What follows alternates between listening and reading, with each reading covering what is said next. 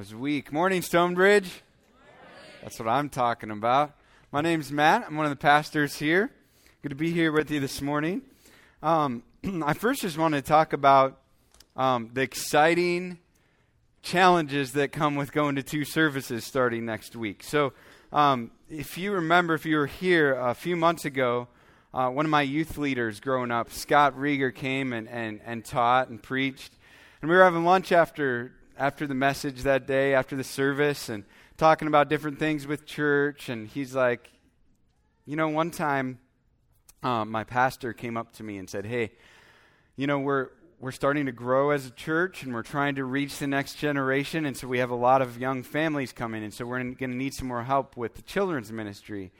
And I know that serving in the children's ministry isn't your first choice, but you're good with kids and you have kids. Would you be willing, at least for a season, to help us out? And he reluctantly said, okay, fine.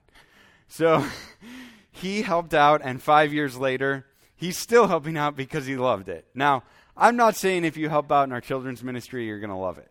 Okay? That's not necessarily going to happen. I'm just asking, if you call this home, that you would consider it. It's with regret that I have to announce that our 1st and 2nd grade classroom will not be available starting next week until we can find enough volunteers, because we just don't have enough right now. And we need 5 more volunteers just to cover age 0 to kindergarten, and then 8 additional to bring back 1st and 2nd grade classroom. Now you might be wondering, why do you need so many people? What's going on? Well, there's 2 services, but our D6 team set out a couple goals in restructuring some things for the better. And the first is to have consistency in volunteers for kids and parents' sake, right? You wouldn't be okay with sending your kids to school and them having a different teacher every day. Okay, but we seem to be okay with it around here. And we're just saying, no, for the kids' sake, for the teacher's sake, and for the parents' sake, let's get some consistency and build some relationships. Odd thing, building relationships in churches. Weird. But the second thing, we want to guarantee that volunteers only serve half the time. So 2 weeks on, 2 weeks off. And every time you serve, you also get to come to a service, because we have 2 services. In the past, it's been kind of like, well, serve this amount. Oh, actually, we need you a little more, and then a little more. And we're just saying, no, absolutely not. But in order to do that, we have to have enough volunteers. So if you could take out your phone, I know that's weird that I'm asking you to take out your phone, and I'm giving you permission this morning while I'm preaching for you to be distracted by your phone and go to stonebridgeboone.com, scroll down a little bit, click sign up if you want to do that, if God's laying that on your heart. Okay, enough about that. We're in Acts, in the book of Acts, and today we're in Acts chapter 2, starting in verse 42. And while you're going there, I wanted to point out a couple environments in our world that I think we could really learn a lot from. I think there's also some things with these environments that we shouldn't learn from, but run with me for a second. So the first is bars. The second is game day at football stadiums. All right, so bars. Let me just give you a little jingle, and I think you'll know what I mean. Dun, dun, dun, dun, dun, dun. Something like that. I haven't seen the show that much. But Cheers, where everybody knows your name, right? So who's seen Cheers? Okay, all right. Most of you are here with me, so everybody knows your name. And just think about it, though. There's something in a bar environment. People are just open and authentic about real stuff, often with complete strangers, okay? And there's this come as you are, everyone's welcome here mentality, right? And people notice when the regulars are missing, right? So in one sense, they have really good community going on. I think we could learn from that. Game day, okay? Now, think about this. Any of you guys who have been, yeah, so think about game day, all right? People are taking selfies with random strangers, right? It's just, I don't know who that guy is, but he told me, I was like, hey, can I post this or do whatever I want with this? Oh, yeah, man, this is awesome. Go Chiefs. It was great. But right, you're walking around and people are grilling and they're just handing you, random, wonderful grill creations. And they're like, here, and I don't know who you are, but go Chiefs. And you take it. And, it's just kind of weird when you step back and think about it. But, you get into the game and everyone's doing the same chants together, right? Like this. Sorry, it's sideways.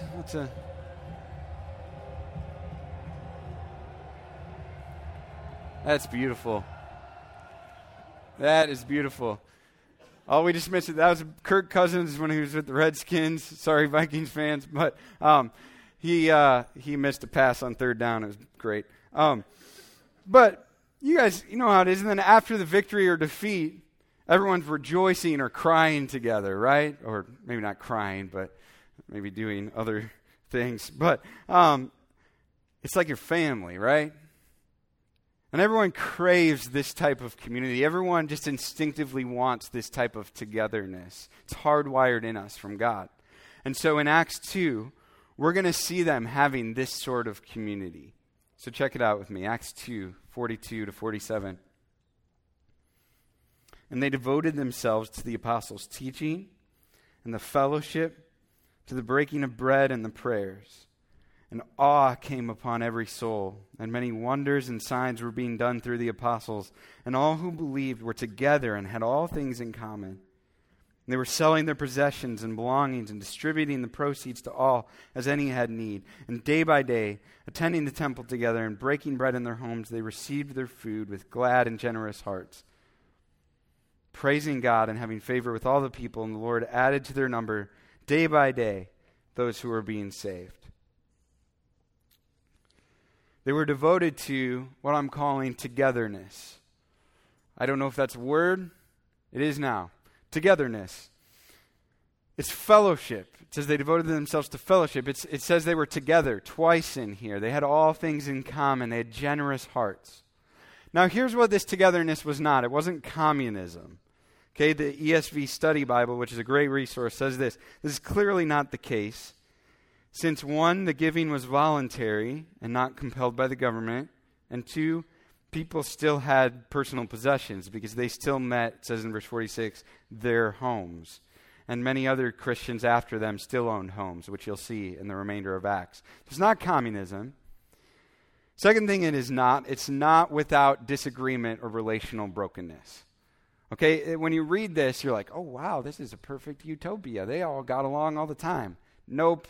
There's still sinful people who get mad at each other on occasion, and maybe more than on occasion, right? And had disagreements. It says they had all things in common. That just means they were really open-handed with their stuff. They had a common goal. That goal was following Jesus. But just because you share your stuff and you have a common goal doesn't mean you don't have disagreement, right? We can all attest to that. Here's what it is. Here's what togetherness is. It's a family. It's describing here what should be natural, ordinary life in Jesus' family, the church.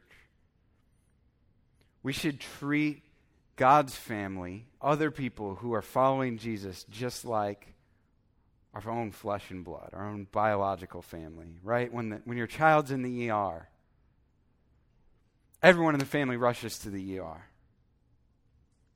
When your spouse is running a 5K, everyone's there, cheering them on. Go! Why? I don't know why you would run a 5K, but go! Yay! When it's supper time, hopefully, for a lot of families, some of the time at least, you get together and eat. It's family. And it says they were all in on this. Verse 44, all who believed were together and had all things in common. This actually means all of them. That's why it was so amazing. Everyone was in. Every single person. But we quickly see by chapter 5, everyone's not all in. And disaster starts to happen. But Ryan Graydon can deal with that when we get to it. Love you, Ryan. Imagine if every single person in here this morning was devoted to this type of togetherness. It would change the world. And I really believe that, if we were devoted to this type of family environment. So what does devotion to togetherness look like? Well, if you remember earlier in this chapter from last week, we learned that the Holy Spirit came. Okay, they were waiting for Jesus went up to heaven. They were waiting for the Holy Spirit to come and empower them. And so you would expect that now they're going to devote themselves to pulling rabbits out of hats, right? And teleportation and crazy stuff like that, right? And being bold witnesses. But while they did some of that stuff, maybe not pulling rabbits out of the hat, but maybe they did and it's not recorded, I don't know. But those were just the results of really mundane things. They actually devoted themselves to really ordinary things. Check it out. The first thing, they devoted themselves to the apostles' teaching. So for them, they were learning about following Jesus from the apostles. The apostles were men who walked with Jesus. They had a close relationship with Jesus. So instead of, when we want to hear the apostles' teaching, we have to open up to the book of John or 1 Peter. Right? But imagine if we could just sit down with John and hear about his experiences following Jesus. It'd be incredible. That's what they were having to do. That's what they were getting to do. They were devoting themselves to that. And the apostles themselves, too, were using Scripture, the Old Testament. We saw Peter did that earlier in chapter 2. But they had to be together for this. And that's what's important. They were together hearing the apostles' teaching. So today, this looks like devotion to the Bible together. A couple weeks ago, when I was teaching, we were looking at a passage where they were devoted to all sorts of things, to Scripture, to prayer, and I really challenged you to be devoted to those things personally. But I think so often as Americans who are so focused on individualism, we miss the point that they were not going in a closet over here and locking the door and reading Scripture. They were reading Scripture together. And that's what we need to do today. At Stonebridge, it's happening right now. We're reading the Scripture together. It's being taught. Our women's ministry is going through the book of Acts at the same time, which it makes me a little nervous, to be honest. But there's two of our women's studies who are going through Acts, but I actually love it. So if you're studying the book of Acts, whether you're doing the women's study or just studying it yourself, Joey and I would love to hear your insights before we get there and love to share the things you're learning. That would be really helpful to us. So that's another way that we do it here at Stonebridge. We get together and have Bible studies. In connection groups, we get together and read it and then figure out how can we apply this together. So, are you reading your Bible with other people? I mean, can you just think through your week, and is there any time where you're reading the Bible with other people? Why not grab a friend? Why not grab a spouse? And why not grab your children and just read the Bible together? So they devoted themselves to the apostles' teaching. Secondly, they devoted themselves to eating together. You might be like, eating? That's so ordinary and seemingly insignificant for a group that's trying to change the world. Well, it says that they were breaking bread. That meant that they were probably sharing a meal together and then having communion with one another. So they regularly had people over to eat, to remember, and then afterwards they would remember Jesus' sacrifice on the cross. So today, this would mean eating together with other believers on a regular basis. And I really think this should be done in our homes. That's what they did. Right? Because when you sit down to eat with someone, it's not like you're just consuming food together. And if it is, that'd be kind of awkward if that's all you did, right? You have people over and you just sit there and stare at each other while eating. Okay? No. When they were eating together, you're learning about marriage, right? You sit in someone's house. Maybe that's been married for a lot longer than you. Or maybe you're single and they're married and you're like, wow, I really want to emulate the way they're interacting right there. Or I really don't want to emulate what's going on there. You learn from each other, right? With parenting, you get some tips. They're in the way that they're dealing with their kids. You're listening to one another. You're loving one another. You know, when you share meals in your home with other people, it communicates that you actually are family. I'm not just saying that I belong to the body of Christ and they're my family.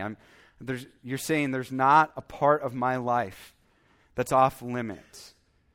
come into my home.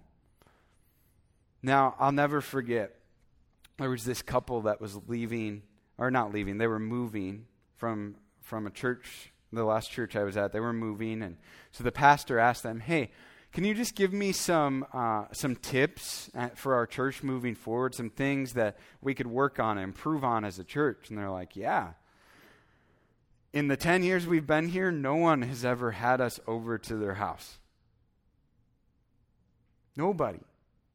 Now, what's ironic about that is Heather and I were over at their house countless times for meals and just to hang out, and they had an open door policy. Had people over all the time, but no one ever invited them to their house, including me. And that says something to people. That's how you build family. You eat together. Fear, comfort, insecurity, individualism, selfishness keep us from the easiest way to build this type of togetherness and community. Eating together. You guys know the saying, the way to a man's heart is through his stomach?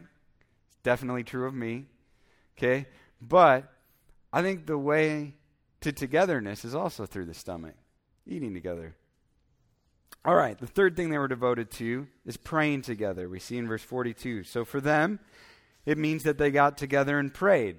And for us, that means we should get together and pray. Okay, pretty straightforward. Praying for each other, praying for other people, praying for the church, praying for the nation, praying for our world. Our connection groups that meet weekly are a great place to start. We share prayer requests and pray for each other. Fourth thing they were devoted to is to being generous with one another. Verse 45, it says, they were selling their possessions and belongings and distributing the proceeds to all as any had need. So then, if someone needed food and clothing, a friend in the church family would sell their camel and use that money to help provide food and clothing for that person. If the apostles, the church leaders at the time, needed some necessities, people would give a portion of their crop yields to them to help them out. They were sacrificing their very possessions for others in their family, in their church family. It also meant when someone had a need, they didn't pretend like they didn't need anything. When someone actually had a need, they didn't pretend like everything was okay. Because they couldn't help each other if they didn't know the need. So today, when others have a need, we need to find a way to help them. At Stonebridge, our policy for people seeking financial assistance, for people who attend our church, is we say, hey, first go to your connection group, go to your small group, and then the church will help out from there. And 9 times out of 10, that connection group meets the need. Why do we do that? Because we want to emulate this. We want to encourage people to be family and have no parts of their life that are off limits, including their pocketbooks. So when we're in need, we run to each other and help each other out. You know, when you give financially to Stonebridge, your money goes to help people in need. It goes to missions. It goes to people in need right here in town and around the world, and it goes to the ministry going on right here. And our leaders here are faithfully being generous with your generosity. So 2 notes on generosity that I think we need to hear today. 1, not asking for financial help when you need it is prideful and unbiblical. Not asking for financial help when you need it is prideful and unbiblical. You're preventing other people from loving you well. You're preventing other people from being generous when you pretend like everything's okay when it's not. Second thing, not responding to the needs of others is selfish and unbiblical. Regardless of your financial situation, generosity is a heart condition. It's not a financial condition. Some of the most generous people I know have very little financially because they just make it work. Okay, well, you need some help paying your bill this month. Well, then we're going to give up something over here so that you can pay for that.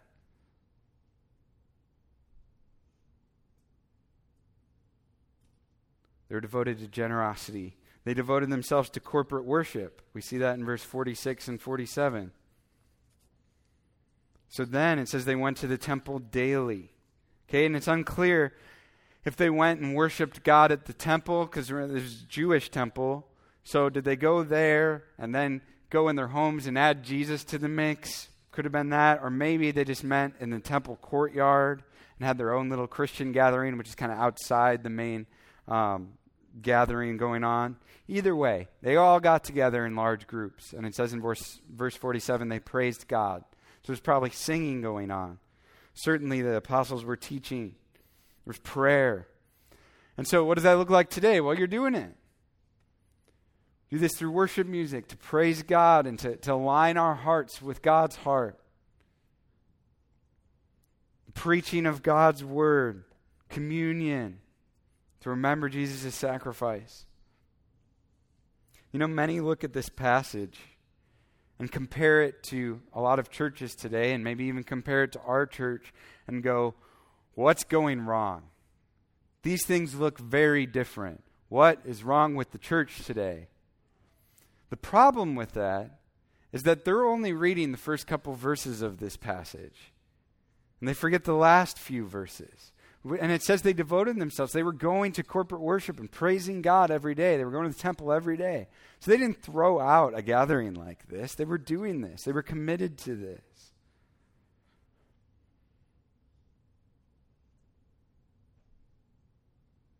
They also forgot that while this is a good pattern in Acts 2 for church, it's a good pattern, it's descriptive of what's going on, not necessarily prescriptive. And that's actually the whole book of Acts. Acts is a narrative, a story of what happened in the early church. It's just describing what happened. Very rarely in the book of Acts does it say, do this, don't do that.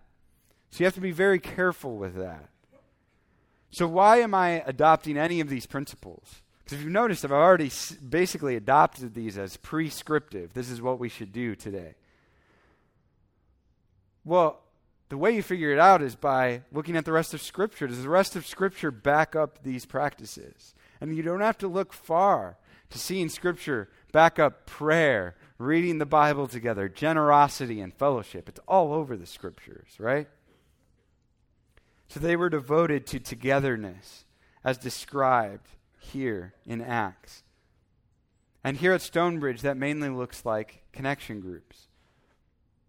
You know, our goal really is that our church would be a church of small groups and not just a church with small groups. I would love it if someone's first experience with our church was a small group, a connection group, and not here on Sunday morning. We get together, we eat, we share joys and struggles, pray for each other, read and apply the Bible together, and be generous with one another. Sunday morning is still necessary, it's still good, but especially as we move to 2 services, it's going to become more and more difficult to be devoted to togetherness. It's already hard to do that on a Sunday morning. Move to 2 services, it becomes more difficult. So get in a connection group. You can fill out the bottom of your bulletin, hand it to me, hand it to Joey, put it in the offering box, put it on the welcome table, or just talk to us. We'd love to help you get into a community like this. I mean, one reason I'm so excited about 2 services is to help people see their greater need for a connection group. Because they'll realize, oh, wow, I'm becoming more and more distant because there's more and more people and I can't see everyone every week. And so then they'll see the need to be devoted to that. Now, devotion to only one of these things actually produces distraction from Jesus. Let me show you what I mean. So if you're only devoted to the apostles' teaching, to Scripture, you'll have a lot of in-depth substance without relationship. You know, you could listen to sermons online. You could slip in and out on Sunday morning without talking to anybody. You could go to a Bible study. But if you have no real interaction with other believers, it's just going to produce lots of head knowledge that puffs you up. But love builds up. If you're only devoted to eating together, you'll have a strong relationship with some people without any substance. Well, you might have some physical substance, but anyway, if you're devoted just to eating together, you hang out with other believers without ever praying. Hang out with other believers without ever discussing anything about Jesus. Pretty soon it turns into gossip. Pretty soon it becomes really self-centered and exclusive and comfortable. And that's not what this is describing in Acts. And that's not what we're called to as believers.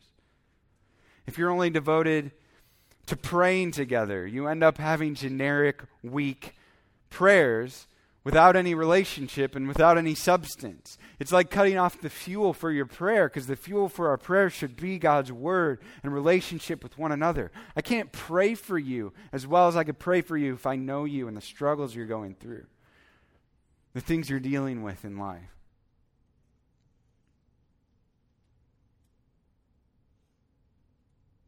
If you're only devoted to being generous with one another, and I doubt this is the case for anybody, but if you're only devoted to being generous with each other, it becomes superficial, becomes obligatory. It's obligation instead of love. We need devotion to the word. We need devotion to eating together, to prayer, and to generosity, and without one, our togetherness suffers.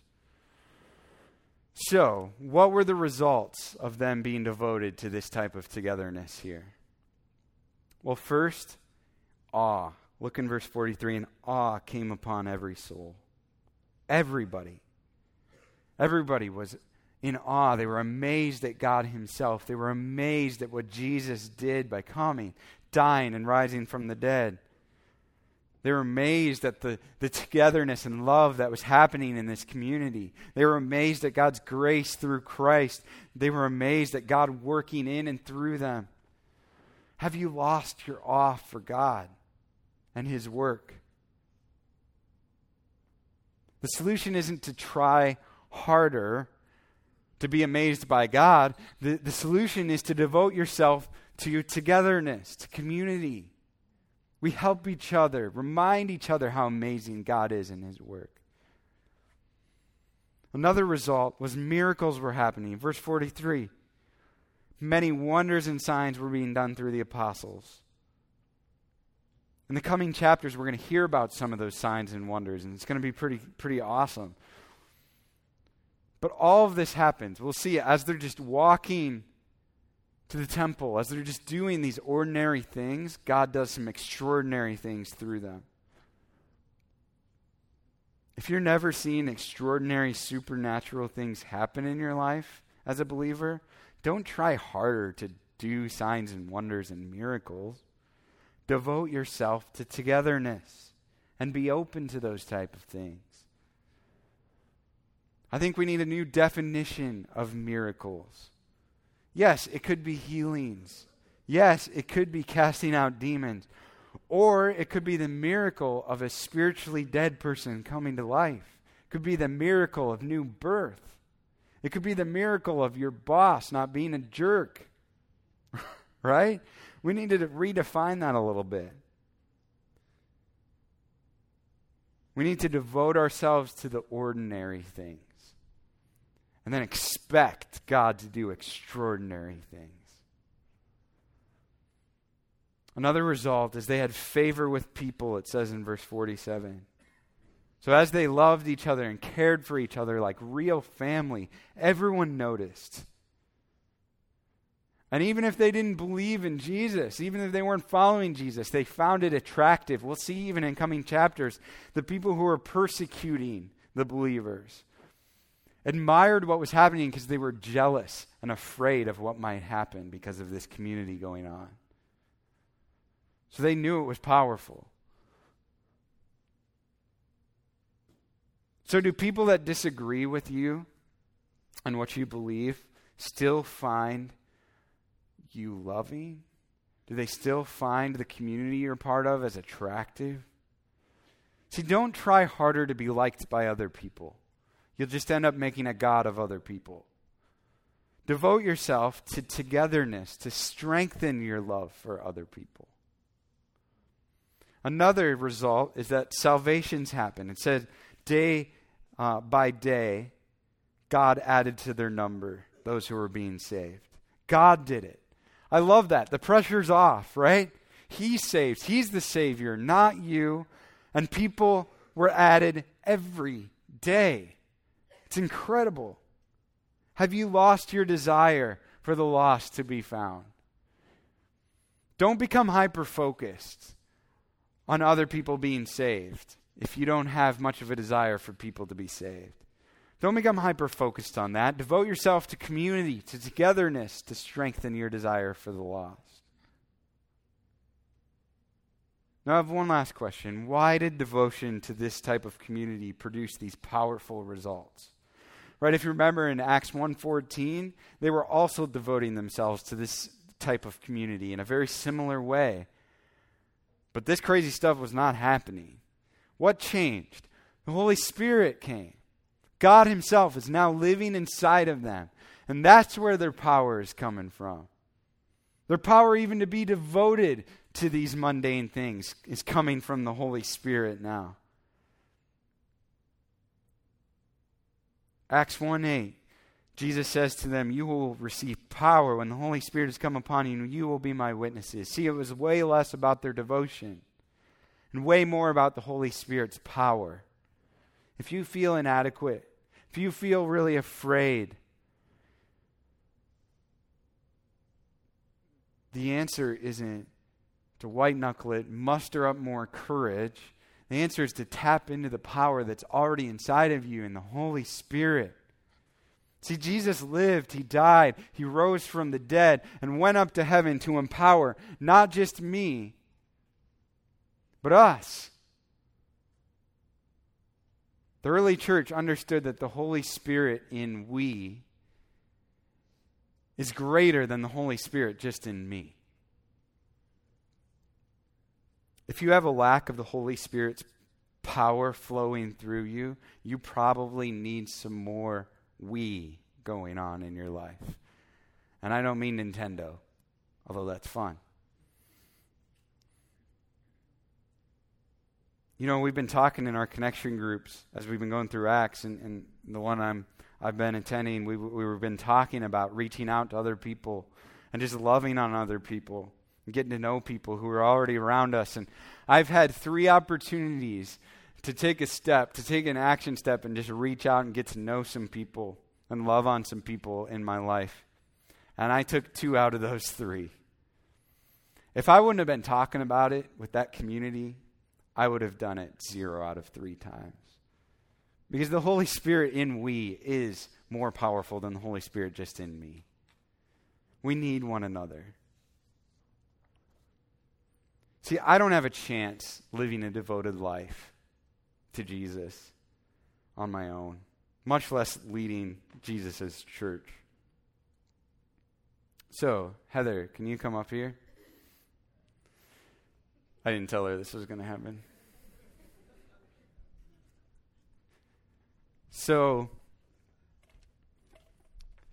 if Heather and I are together, let's go down here. I feel like we're getting married or something. Already happened. So if Heather and I are walking forward together, there's some strength. But what about those times when we're both discouraged? What do you do then? Well, can I have the elders and the staff come up? See, as we add more and more people, invite more and more people into our lives and really let them in. Here, we'll go the other way. But as you let them in, you gain strength and you gain power. But what if all of us are just having crummy weeks? The devil's really lying to us. It's just hard to live for Jesus. Couples who are leading connection groups, come on up. Don't worry, I'm stopping there. Everyone else can breathe.